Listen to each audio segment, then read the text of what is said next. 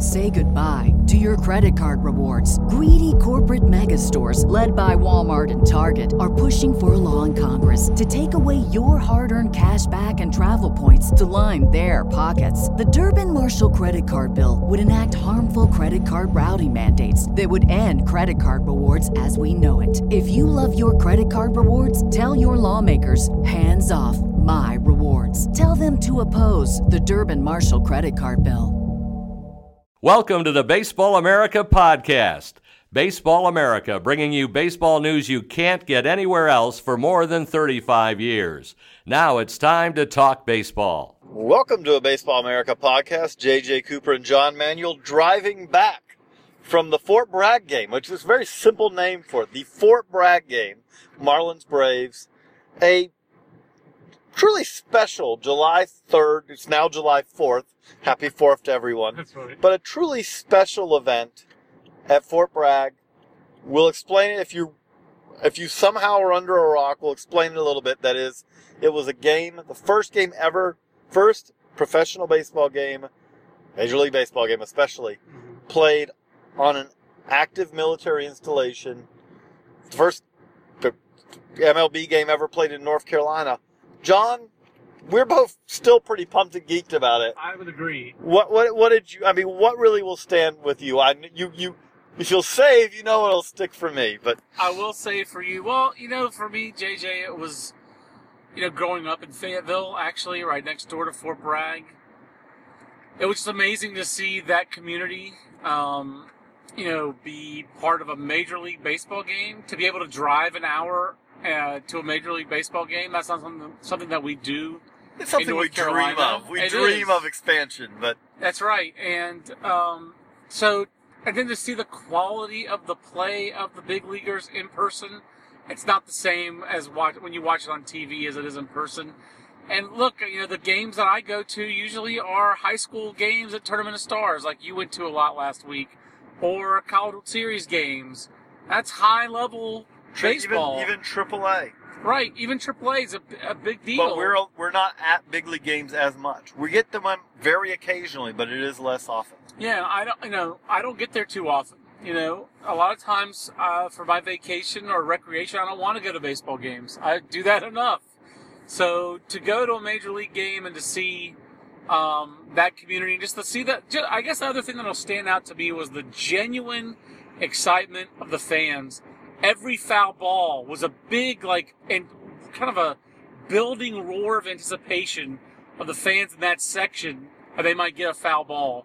And the wave is played out and passé unless you're at your first Major League Baseball game, and then it's like something it's exciting to be part of, and like it was for those fans tonight. And that was the wave with gusto tonight, JJ. And it was with near 100% participation. Absolutely. The I only guess seats, if the commanding general stands up, you stand up. The seats that I saw that didn't stand up the one time I really was watching all the way around was the commissioner and his seats, his coterie around him. Anti-wave. Yeah, so it really was a fantastic experience, because I can't imagine that there are other games that are like that. And also just such a special, unique size of 12,500 seats for a Major League Baseball game. But it was packed. There was no upper deck. There was no. This was it was a AAA stadium they put together, but there is no upper deck. And earlier in the week, I got to on the last podcast that we recorded, I got to talk to Murray Cook with MLB, their field coordinator, guy who puts the operations and the groundskeeping together. Who's really kind of a wizard. He is kind of a wizard, and what an amazing job that he did, that the BAM Productions did, that puts these kind of events on. That was a really pretty epic job that everyone involved did there, because it didn't feel like it was extraordinary in terms of, this game is going on and this is a temporary stadium. It didn't feel like it was hard. It felt pretty effortless. Which is having a national broadcast and... Yeah. And there really was nothing that stood out that said, you could tell these are the concessions that were made for it being at a different site. The only concessions were that when you walked on the concourse, quote unquote, it was muddy, that it was, that it we had rain earlier in the day, and thank goodness it held off during the game. But it was spectacular, and just a couple things about the game that stood out to me. First, JJ, it's really cool to watch a game in person, not the same as, again, not just the box score, and you see JT Realmuto lead off a game. And JT Realmuto went off tonight. 3 hits, only home run of the game. It was really cool to see. We've written about Christian Yelich for years, and special game for him with a younger brother who's a Marine, just back in the States after 6 months overseas in the Far East. And to see Christian Yelich just hit line drives all over the field, great at bats, down 0-2 in the count one time, and fouled off a couple pitches off Matt Whistler and lines an RBI single to right field. That was really neat to see. That's a guy we saw him in Greensboro on the way up to the big leagues. He, like the way you put it during the game, he is who we thought he would be. Line drive hitting machine. A top 3 in the lineup kind of guy. Would have been wonderful to see more of Ichiro. We got to see one Ichiro at bat. I did not practice. Our dreams of 11 for 11 did not come true. That's right. We were hoping for Ichiro 3000 in Fort Bragg. That would have been amazing. That would have been beyond epic. But so the on the field for me was really, really good. And it was a Major League Baseball game played at a very high level. There was one error. I guess the catcher, Realmuto, threw one into center field. Was it Realmuto? I thought it was Flowers, wasn't it? Hey, they both actually had bad throws. Flowers, I thought, was the one that had the trying to catch steal because it was reminding me that Tyler Flowers not your best defensive catcher. Yes. We both turned to each other like, yeah, that's why scouts are talking about how they're not enough catching in the big leagues. But, Eric Ibar had 3 outstanding plays. Adonis Garcia made a slow roller look very routine. For those of us who don't get to see Major League Baseball up close and personal on a regular basis, and I include myself squarely in that camp, it was a pleasure from that standpoint. But I know what your highlight was, and I tried to capture it on video. It's on the Baseball America Facebook page. But JJ, the excitement of that flyover was pretty spectacular. That was awesome. I was actually going to say, one other thing that before I say that really did enjoy was, and I tweeted about this some. This was a game that one of the key things about this, and this is what I do think that this will be something that is the start of a tradition. Agree completely. I think that this was too well done, too successful to say, okay, that was a nice one-time thing. This was baseball, whether intentionally or unintentionally, created an event yesterday, July 3rd. Yeah. That stands out, that's different, and the thing about it is different that for a very good reason, right? And there's 162 games during the regular season. There aren't many games that stand out. That's both the great thing about baseball, but if you say that that's a critical thing about baseball, that's true also. In modern society, that's really a downside for baseball, for Major League Baseball. This was the Braves versus the Marlins. In no other scenario is 2016 Braves-Marlins a game where the nation goes, wow, I got to watch Braves-Marlins. But because it was the Fort Bragg game, all of a sudden it became something of some significance. And again, I can't imagine that won't continue.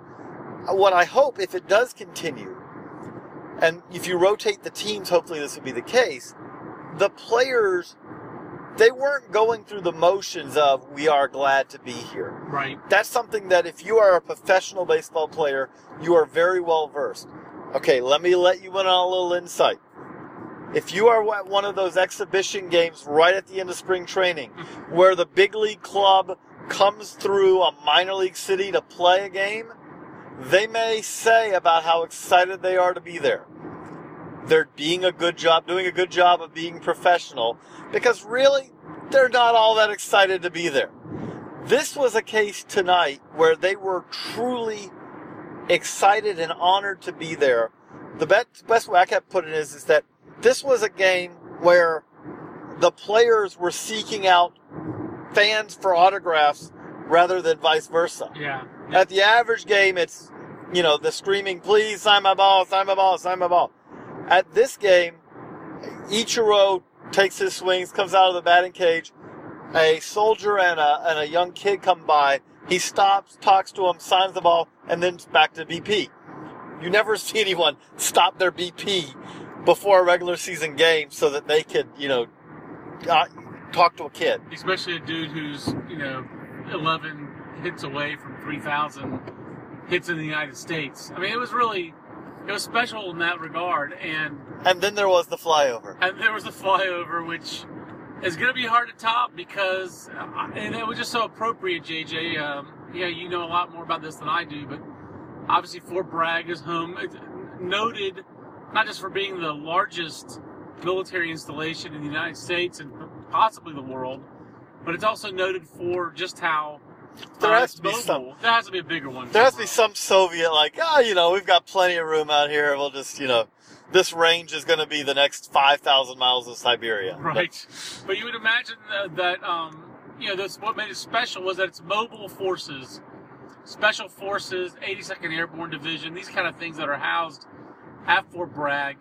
And so the helicopter flyover, A, it was unique that it's helicopters, but B, the helicopters that are flying, about 500 feet up? I mean, they were close enough it felt you could touch them. The awesome thing because I kind of had high hopes for the flyover. And then, I told you that Murray Cook said it's going to be a special flyover.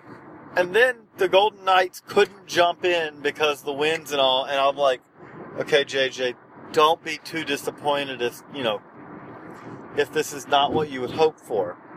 But then they finished the national anthem, and you look out over the trees, and literally, you didn't say, oh, here they come. It felt like they popped out right over the trees because they were that low. And we were high up. I mean, we were one row from the top. There was basically us, and behind us was the broadcast crew, and that was the back of the stadium. And it really did. At first, it was like, that's an Apache. Yeah. And it feel like I'm staring it straight in the face. And when they flew over, the videos that I took a video, you took a video, but it doesn't do that justice because the view that our cell phone cameras, are less than 1-to-1. It was closer than it appears on the video. When the Chinook flew over, I was like, I feel like I could read stencils, do not step here. I mean, it was that close. And it was awesome because it really did. And then there was so much, you were so blown away, you didn't even notice at first that there was the two Blackhawks on the flank. Right, I noticed the Apache and then the Chinook, and it was like, wait a second, there were four. Those were two Blackhawks too. Growing up in Fayetteville, the Chinook is like the signature, to me, helicopter of Fort Bragg. I mean, it's a transport vehicle, basically, right? I mean, giant. Yep, that's been around for really now since Vietnam, right? Basically, yeah. I mean, 55 years basically now. So in my mind, that's the helicopter I grew up seeing. When the helicopter formations flew over Fayetteville growing up, that's what it was. It was the Chinooks. You didn't see the Apaches or the Blackhawks, not that I remember. And so I was glad that one was part of the flyover. Because I just grew up with that helicopter.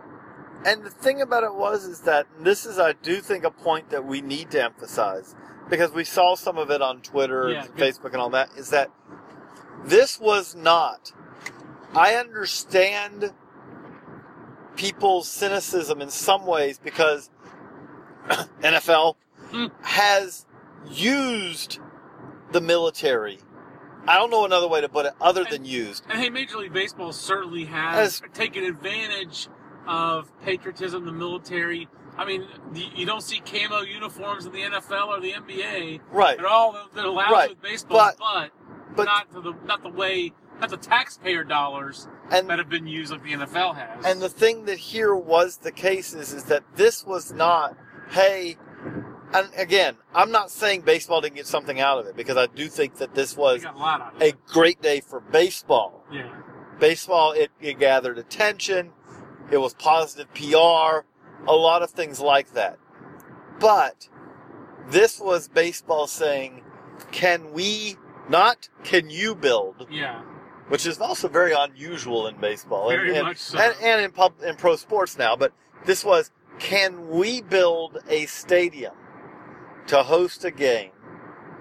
And then when it's over, can we turn that over? Can we convert it and then turn it over to you? Yeah. I mean, it's a gift from Major League Baseball and the Players Union to the U.S. Army and to Fort Bragg. And, you know, certainly baseball has taken taxpayer money for stadiums for years and years and years. And will again.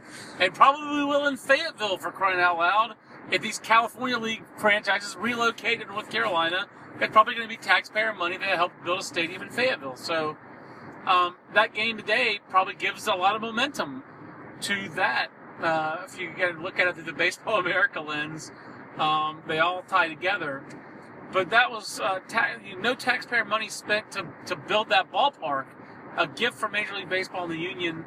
And that was a wise investment of its money. And I think Major League Baseball got a big return on its investment, JJ, because that was a great scene for baseball, dominated the news cycle, dominated social media today.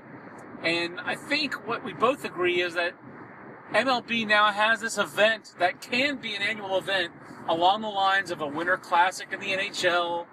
And what are some other events that are kind of like that? I mean, that are special one-offs? There aren't many. There really aren't that many. I mean, you could call, like, if you wanted to, like in college football, you have the season opener type things, but right. those are... Or college basketball now, you kind of almost annually or every other year you have teams playing on an aircraft carrier, which is very analogous to... a little less gimmicky, but certainly analogous to that. But this seems like really the closest analog, I think, really is the Winter Classic. And this seems like it's got a chance to be better. I mean, Major League Baseball could take this all over the United States, wherever there are military installations. And really, they can take it beyond the U.S. Right. If the thing with that, though, is you can't do a July 3rd, 4th, 5th game anywhere else other than the States. Right. You know, Canada, but that's saying that would kind of defeat the purpose. But, you know, if you said, though, but you can't say, hey, we're going to play a game in Germany at a base or anything like that because of travel. But the other thing I did want to bring up before we wrap this up that we talked about was the other thing that is notable is where MLB and the MLBPA is. This was a joint project. This is something where you have the owners and the Players Union, Players Association, have worked together.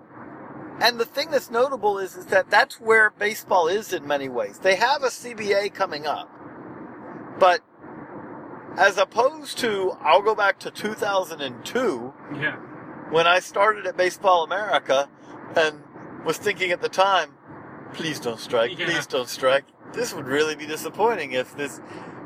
Now, and the way we talked about it on our ride back is that what both sides have realized is instead of battling to the death for the last dime, I want that last dime out of the $4 billion or the $5 billion in revenues. Both sides have realized if we work together, would we rather share $9 billion or $10 billion or $11 billion? And they've done a really good job of growing the revenue in the game, which the reality of it is that if you're a fan, that's not as important as many other things, but where it's important to you as a fan is as that revenue continues to grow, that ensures we have peace. Yeah. Because it makes all the questions are easier to answer if the money in the game keeps going up. It's a healthier sport now than it was 20 years ago. Just no question about it. It's a healthier sport now in a lot of ways. Now, there are ways that it could be healthier, and that's where I have to say I have a lot of faith in Commissioner Manfred. You know, for a guy's in his second year as a commissioner, this guy's had a lot of positive steps. And he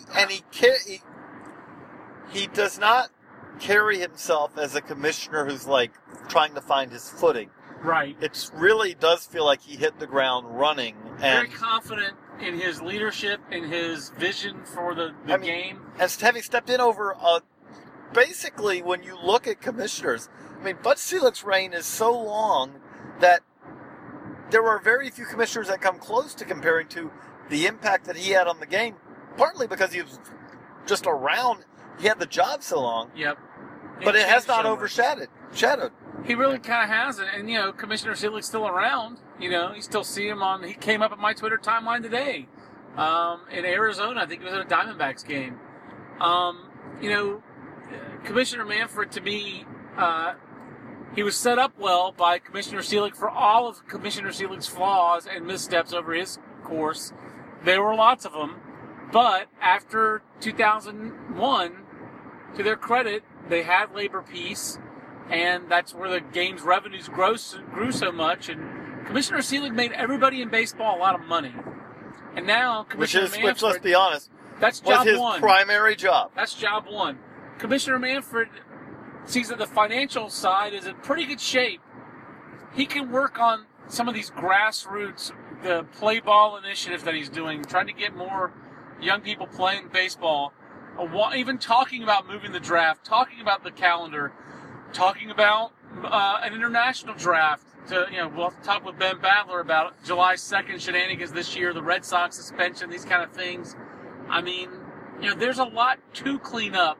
Certainly Major League Baseball didn't look very good at the end of last week, JJ, with the way they handled the minor league baseball, the lawsuit by some ex-players, the bill that was in front of Congress was Saving America's Pastime Act. What a joke to name it like that. We talked about that last podcast. That wasn't a good look for MLB. So there's certainly issues.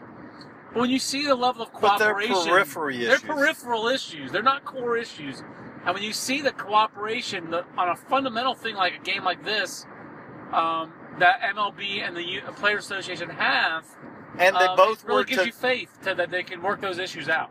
Because it's not something where either side's also trying to they want it to be shown as a cooperative program, not we try to take the credit for it, you try to take the credit for it. It's something where they're trying to work together. And it's going to be fascinating to watch this year's CBA negotiations because Tony Clark is stepping into some pretty big shoes. Marvin Miller was obviously founded the union, or really professionalized it. Don Fehr was in charge of it for a long time. Certainly was battle tested. I'm already forgetting the late successor to Don Fehr. We'll have to edit it in. Weiner. Yeah, Michael Weiner. Thank you. Who was again a professional negotiator, an experienced negotiator, and someone that everyone in the union trusted. Tony Clark's an ex-player. Certainly he has the trust of his constituency, but he's an ex-player. He's not a labor lawyer. He hasn't been through these negotiations as the point guy before. So I'm sure that, there's some people who I would imagine would think that, Commissioner Manfred's all hunky-dory, but he's been through this before, and he's going to get what he wants and has a chance to get this over on Tony Clark, and Tony Clark might be thinking, I got to make sure that I don't I'm not taken advantage of because I'm new in this role. I don't feel like that's how it's playing out, though, JJ. I don't feel like that's how it's going to play out when you see the level of trust the two gentlemen clearly have with each other. But the other part of this is that we talked about the core issues. In some ways, the two sides made enough compromises to resolve some of them. Mm-hmm. But at the other side, the business side of the game changed in a way that was very fortunate for baseball. Right. In that, really, at the core of it, when you go back to it, beyond, I know no other way to say it, but owner stupidity. Yeah. You had basically the first 15 years after from 76, the start of the free agency era, to like 1990, the best thing that can be described of is owners were some of the dumbest men around. And I say this because in every step of the way, if there'd ever been an ounce of compromise, they could have always stopped things, but they're always like, no, we've had it so good, we can't budge an inch. And then it was all, when the dust cleared, there were not only had the players made massive strides, They had free agency. They had arbitration. The But owners just beyond kept that, and then the owners had to pay damages losing. because they had willfully violated the agreements that they had made and did it in such an overt way. With a What- paper wait, trail. Are you telling me that no free agent out there will get an offer from any other team? Just sounds like normal to me, But so those first 15 years, there was a lot of stupidity out there. Total incompetence. Yeah, you're right. And I mean, it had such it's like the analogy that comes to mind is like any country you can think of that had one-party rule for so long, like Mexico that had this PRI that ruled Mexico for so long. How can they had it so good for so long? How could they not be totally corrupt? And they were. And so now you got past that. But then there became, really after that, it became less the battle between the owners and the players as much as it was the battle between the owners and the owners. Right. Because you had then really a divide where you had the rich owners, the large revenue teams, and the small revenue teams. They didn't want And we had a system that was broken. Yeah, they didn't want to share with each other. And now, it is very fortuitous that once they agreed to share some of their revenues, at the pot of that shared revenue, the internet pot, exploded. Right. And that solved many of the problems, because the reality of it is we are in a game now where, we've said it before on the podcast, but everyone has money. Yeah. I mean, with the exception, the only arguments you can at this point make are the few teams out there who are in poor stadium situations. Tampa and Oakland. Everyone else. The Kansas City Royals are World Series champs, Right. and they came off of the World Series championship, and they were able to go out and re-sign Alex Gordon, arguably their best player, or at least one of their best players, in free agency. Yeah. That tells you, if you went back to, if this same thing had happened in 1992, 93, 94, Right. that would not have been an option. Or even 2001. I mean, all those teams, you can pry open that window a lot longer now Right. in Major League Baseball because everyone's got money. And Everyone can get, if everyone, besides, again, maybe the A's and the Rays, right. everyone else has the opportunity. Again, I think there are teams out there who would not do it, but Correct. everyone else, if you have a good team and you need to go to $100 million or a little bit above it, you can figure out a way to do it. And, on a weekend where, it'll be fascinating to watch going forward how people react to the NBA's, spending spree of free agency By the opening way, and all that kind of thing. I do have to now that the new salary cap has gone in the NBA, I've always said, it really is true. Like, if you have a choice between playing football or baseball, play baseball. Andrew Luck just signed a new deal. Right. And his deal's like, this is amazingly, he won't make all the money because that's how the NFL works. It's not all guaranteed. But this deal is record-breaking. And it's basically like he got the Jeff Samardzija deal. I mean, that's the difference. Both of which are like a half of what Mike Connolly gets per year. And now I would say, though, if you are that rare person who can play basketball and be an NBA player or a baseball player, and you want to play basketball, I can see why that would be a smart idea. Yes. If you want to make some money, you can pretty much, if you are an NBA starter, don't worry, your great-great-grandkids will be benefiting from that. Yeah, that's another sport where the owners tried to stop paying people money and had a lockout and all those kind of things, and it didn't work out. And then once they stopped fighting, once they stopped doing that, their revenue skyrocketed as well. I'll be curious to see what the reaction kind of is to it publicly, because I have a feeling that I don't even know who a Mike Conley analog is in Major League Baseball, but Johnny Cueto is actually kind of a good analog. If Johnny Cueto had gotten 3 times as much money per year as Clayton Kershaw got, fans would totally lose their minds.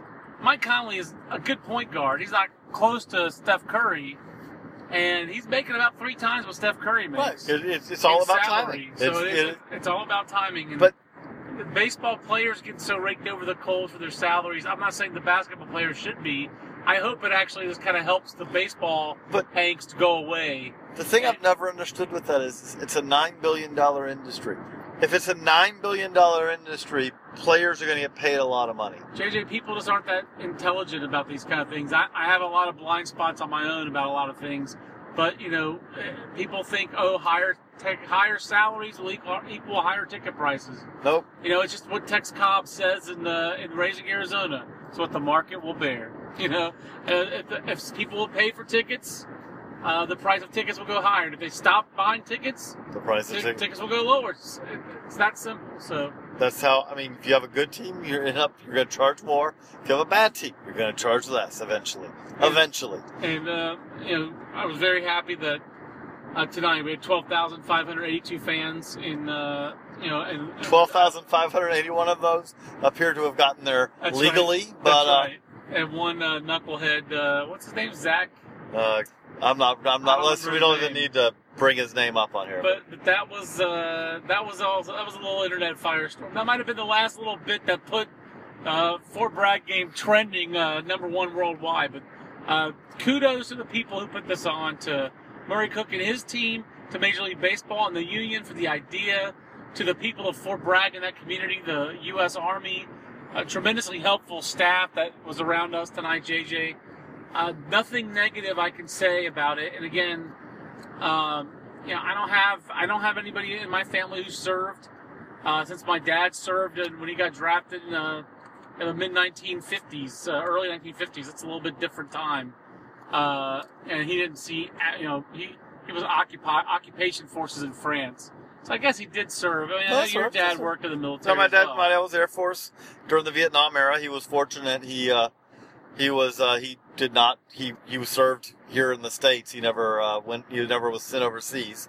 But you know, my dad was in the Air Force. My grandfather was in the Navy, and you know, I lost a great uncle, you know, in World War II and all. But it was just a great event.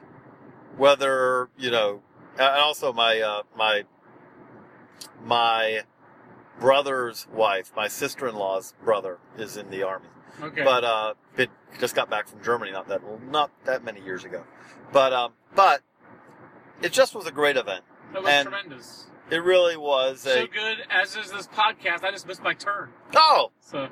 Well, I'm going to wrap this podcast up then, because it's after 1 a.m. I want to get home. Yes. And I still have to drive home after we get back, as does John. So, so for John Manuel, this is JJ Cooper. Thank you for listening, and we'll be back next week or later this week with a Baseball America podcast. This concludes our program. Visit baseballamerica.com for more podcasts. Say goodbye to your credit card rewards. Greedy corporate mega stores, led by Walmart and Target, are pushing for a law in Congress to take away your hard-earned cash back and travel points to line their pockets. The Durbin-Marshall credit card bill would enact harmful credit card routing mandates that would end credit card rewards as we know it. If you love your credit card rewards, tell your lawmakers, hands off my rewards. Tell them to oppose the Durbin-Marshall credit card bill.